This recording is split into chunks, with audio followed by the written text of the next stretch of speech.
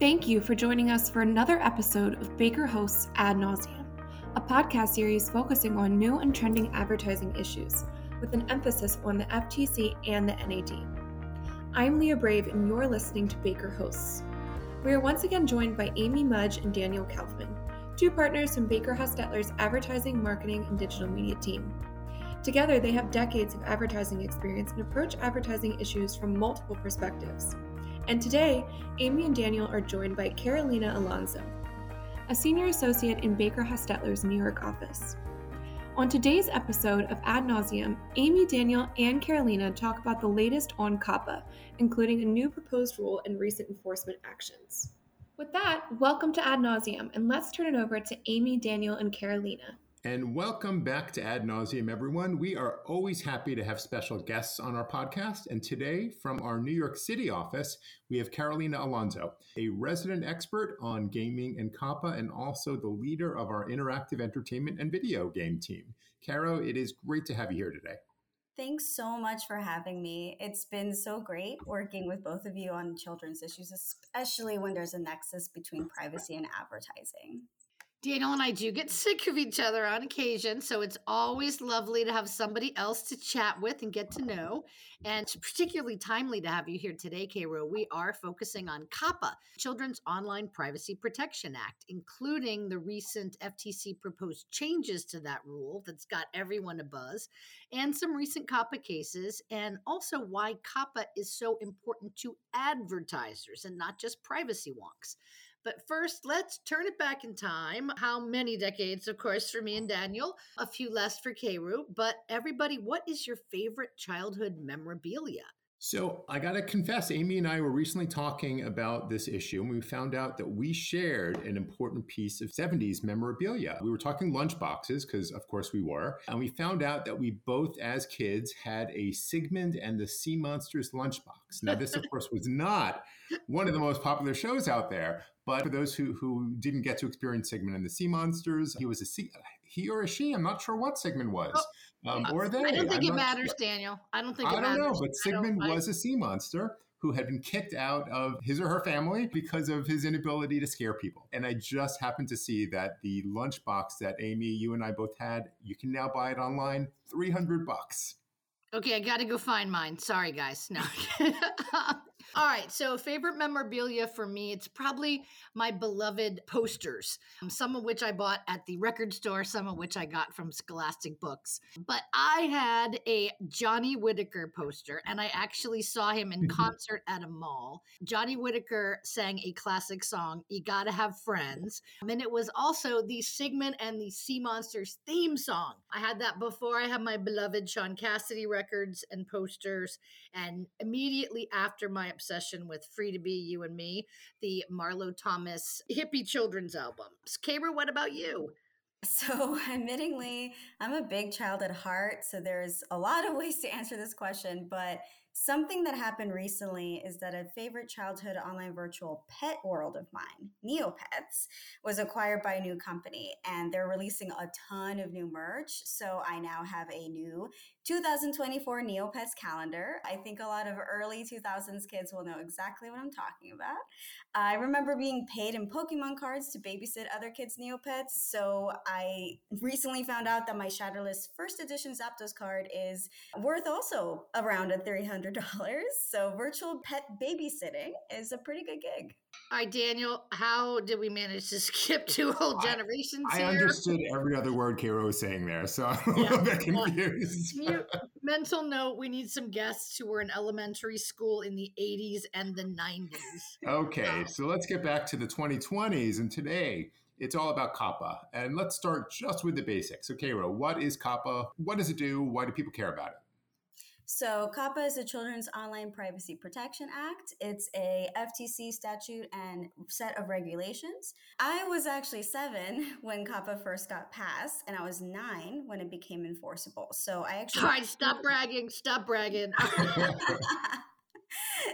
Yeah, I remember we were all like, the millennials are internet kids. I remember getting my online experience interrupted because all these websites all of a sudden want to know what age I am, which at the time did feel a little weird as a 9-year-old. So basically, what COPPA does is that it mandates online services that collect personal information from children under the age of 13 to get verifiable parental consent, along with a couple of other limitations. The FTC is very active in enforcing COPPA, and there are quite large penalties attached when there's an enforcement. And something to note, it's that it's not just online services directed towards children that children would want to be on, but it applies to any online service that may have what's called actual knowledge. That term is fairly broad, as we'll discuss later, when they know that there is a child under 13 on the website. All right, so not just kid websites. I think that absolutely is really key. If you got a website, you got an app, you got to at least think about COPPA. And, I think of, again, I think of COPPA as an advertising law. I mean, it started before there was division of privacy at the FTC. I mean, it was enforced out of the advertising practices division. People do think of it as a privacy law, and it does have data security components, but it's always been a really important consideration for an advertiser, since so much of the data collection that we talk about is focused on use for advertising. Yeah, Amy, we talk a lot about the intersection of advertising and privacy, and it's really apparent when you look at COPPA. And that's becoming even more clear when we look at the recent proposed changes to the COPPA rule. So just backing up a little bit, Congress passed COPPA, but also gave the FTC some rulemaking authority. And over time, the FTC has done some rulemaking here. Back in 2019, they opened COPPA for comments again to consider changes. And they just recently announced sort of proposed changes to the COPPA rule. Huge outpouring of comments. There were 175,000 comments filed, which is enormous from an FTC perspective. But K-Rogue, let's talk a little bit about the first big change that the agency is proposing. Yeah, so there's two big proposals. The first is really focused on your area, advertising. COPPA currently requires a single consent for collection and use and disclosure of kids' information. So under this new proposal, the consent would be bifurcated. There would be separate parental consent for the disclosure, specifically the disclosure of personal information. To be clear, this is more focused on limiting disclosures to third parties for advertising purposes. And if that's hard to wrap your head around, a good example would be if product, let's say, is an online video viewing platform. Under the current COPPA regime, if the only personal information collected is persistent identifiers, such as IP addresses or device identifiers, that's specifically tied to the video viewing data, and the data is only being used to what the FTC defines as internal operations, which does, by the way, include contextual advertising, verifiable parental consent is not required. However, if the data is being used for specifically targeted advertising, which is not the same as contextual advertising, those same tracking technologies that might be collecting IP address, device identifier, even to make the video work and function, if it's being used for targeted advertising, you would not only have to get verifiable parental consent for the collection of those persistent identifiers, but also the disclosure to those third parties that help facilitate the targeted advertising.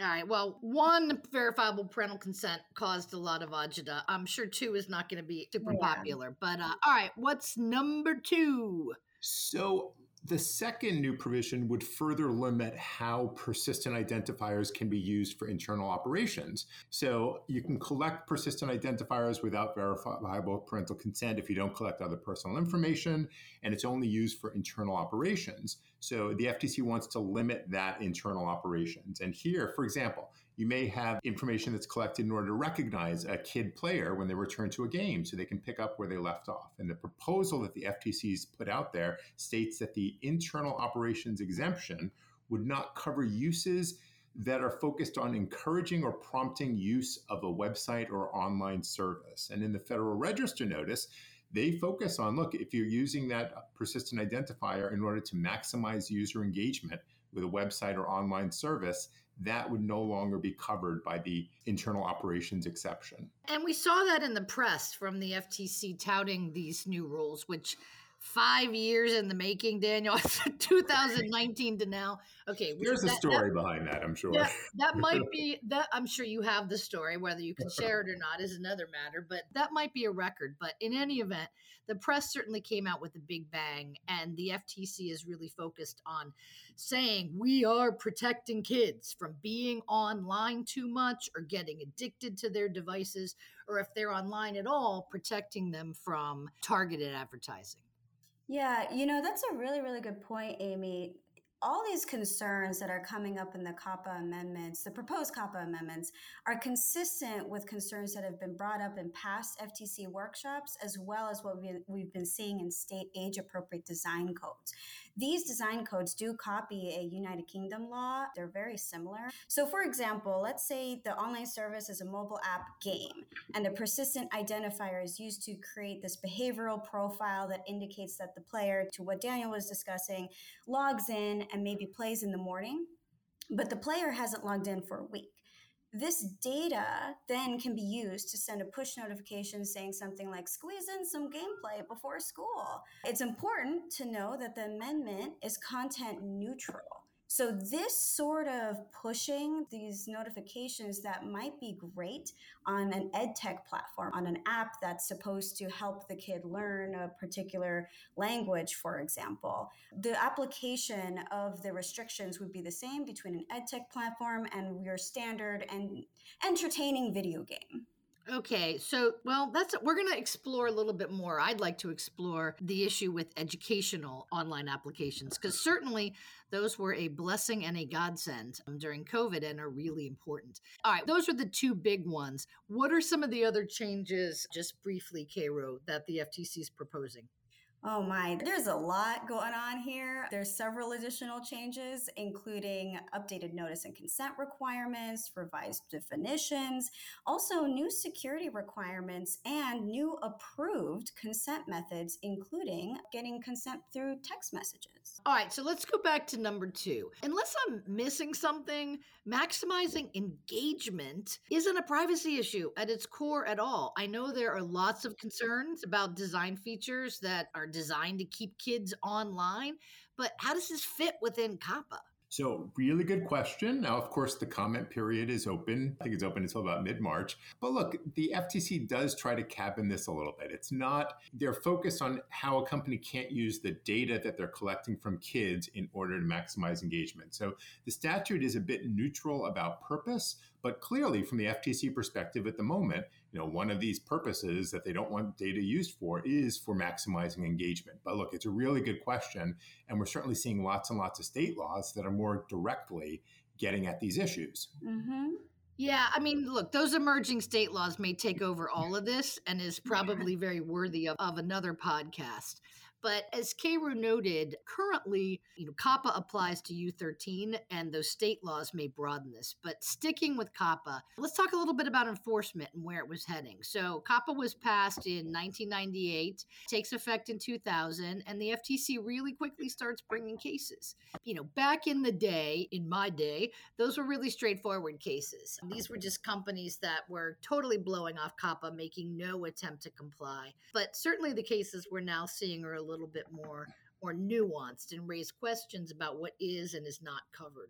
Yeah, look, when a statute is first promulgated, it's pretty easy to find targets that just are ignoring it or haven't paid attention. But look, one of the more interesting cases out there is Google YouTube, a case from about 2019, and the FTC and the state of New York got a lot of money in that case. And the case there focused on the existence of kid-directed channels on the general audience platform that is YouTube. And it raised the question of what is a platform supposed to do in those situations? And there, the FTC was alleging that it was a COPPA violation for YouTube to collect personal information in the form of persistent identifiers from the viewers of child-directed channels without first notifying parents and getting consent. It was a big deal case, and the complaint emphasizes that the defendants there knew, and again, it becomes about knowledge, they knew that the YouTube platform had a lot of child-directed channels on it.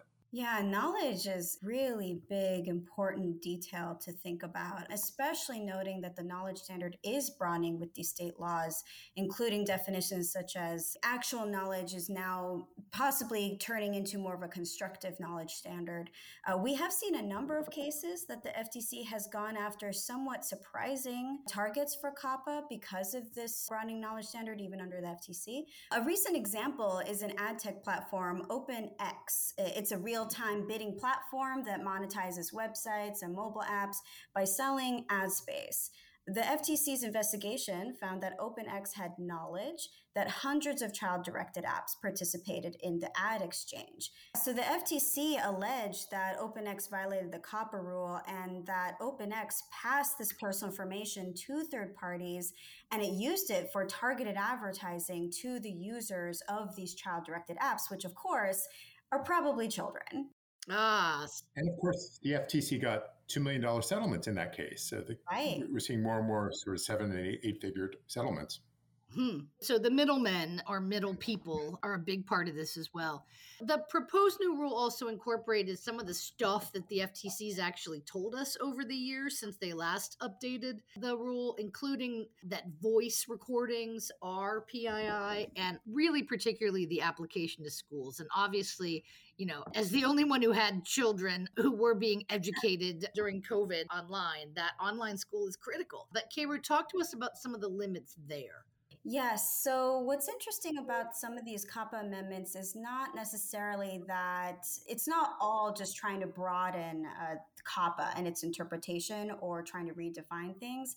Some of it, such as this ed tech issue, is just solidifying in the text guidance that the FTC has come out over the years for parental consent for ed tech online services that kids might use in school contexts. It's really hard to get verifiable parental consent in those contexts. So what the FTC did, and you can see this in their FAQs, they're publicly available, they allow schools to consent to the online service on behalf of the parents.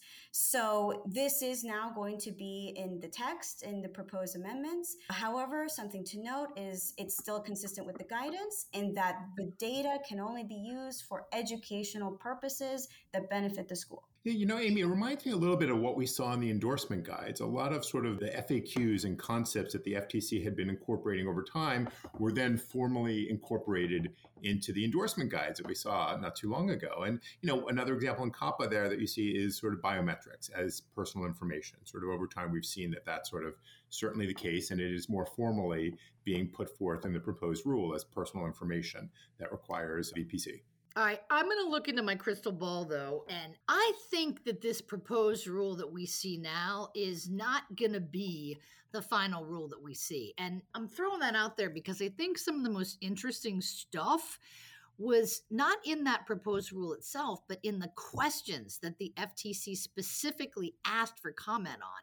It seems to me there's a lot that's up in the air. And, the examples really that pop to me, a couple of them, the FTC's asking whether player username can be PII or whether designing avatars, the little Lego people, whether those people look like players can be PII. Those things like that would also be really, really seismic. So if they make some sort of big change in the final, can they just dump that on us or is there more process involved? So, the point you're really making, Amy, and I think it's a really good point, is it's really not a best practice to sort of take 4.5 years to look at comments and come out with a proposed rule because the market has changed so much and the issues and the concepts have changed so much. So I think that's part of what we're seeing, sort of issues from 5 years ago. These things weren't necessarily issues then. They're more issues now. So not an ideal practice, but there are limits to what the FTC can do. They can't recreate COPPA. That's up to Congress. Congress gave them specific areas of rulemaking authority, and that's where the FTC is focused on. I think also part of the reason I think the rulemaking process just took so long is there's been so much talk about Congress amending COPPA and doing COPPA 2.0. I think the FTC was hoping that Congress would take a big leap forward instead of the sort of smaller incremental leaps that the FTC can take now. There was a big game of chicken going on with those kids in the middle. Yes. All right. So we have a rule that's in flux and a rule that the FTC is still actually using a lot right now. And, COPPA is one of those few tools in the FTC's tool belt that allows it to get money, specifically penalties for violation. So this is going to continue. But what are some of the additional things that we should be watching for? So I would point out a few things. Look, the rulemaking is pending. Comments are being prepared as we speak. So certainly, if you have a service that is popular with kids, you really need to do a deep dive into the proposed changes and consider whether you or your trade association should be commenting and raising issues and concerns about these changes. Second thing, and Cairo made a really good point to this, COPPA isn't just about kid-directed services. Anytime an online service is collecting information from users, that can be a big problem if the company has knowledge that you've got users under 13. So make sure you understand the information you're collecting from users and what processes you have in place if you discover that you have users under 13. You do not want to be collecting personal information from them without verifiable parental consent. Another point, if you are a mixed audience site and you have an age gate, make sure it's a neutral age gate. We see this fairly frequently. If you are in any way subtly encouraging kids to lie about your age, you need to fix that quickly. Oh, Daniel, kids need no encouragement to lie. I was pretty good at that when I was a kid too. Throw that out there. That was my bread and butter. Okay, clearly I'm learning a lot about both of you, but actually the final point, and we didn't do a deep dive into this, is safe harbors. They play a really important role here. If you have a service that is at all popular with kids, you really should look into joining a safe harbor. There are several that have been approved by the FTC, and they can provide you both with really important and helpful guidance on being compliant with COPPA, but also real protections when it comes to avoiding COPPA liability. So safe harbors could be another podcast another day, but really worth a close look. That is food for thought, Daniel, food for thought. But with that, I want to thank Cairo so much for joining us, helping us unpack what's going on with the COPPA rulemaking. And with that, thank you very much, as always, for joining us on another episode of AD Nauseam. Thank you, Amy, Daniel, and Carolina. If you have any questions for Amy, Daniel, or Carolina, their contact information is in the show notes. For more information on the latest development in ad law, visit our Adventures Law blog at www.adventures-in-law.com and check out all Ad Nauseam episodes by subscribing to Baker Host wherever you get your podcasts. As always, thanks for listening to Baker Host. Comments heard on Baker Host are for informal purposes and should not be construed as legal advice regarding any specific facts or circumstances. Listeners should not act upon the information provided on Baker Host without first consulting a lawyer directly. The opinions expressed on Baker Host are those of participants appearing on the program and do not necessarily reflect those of the firm. For more information about our practices and experience, please visit bakerlaw.com.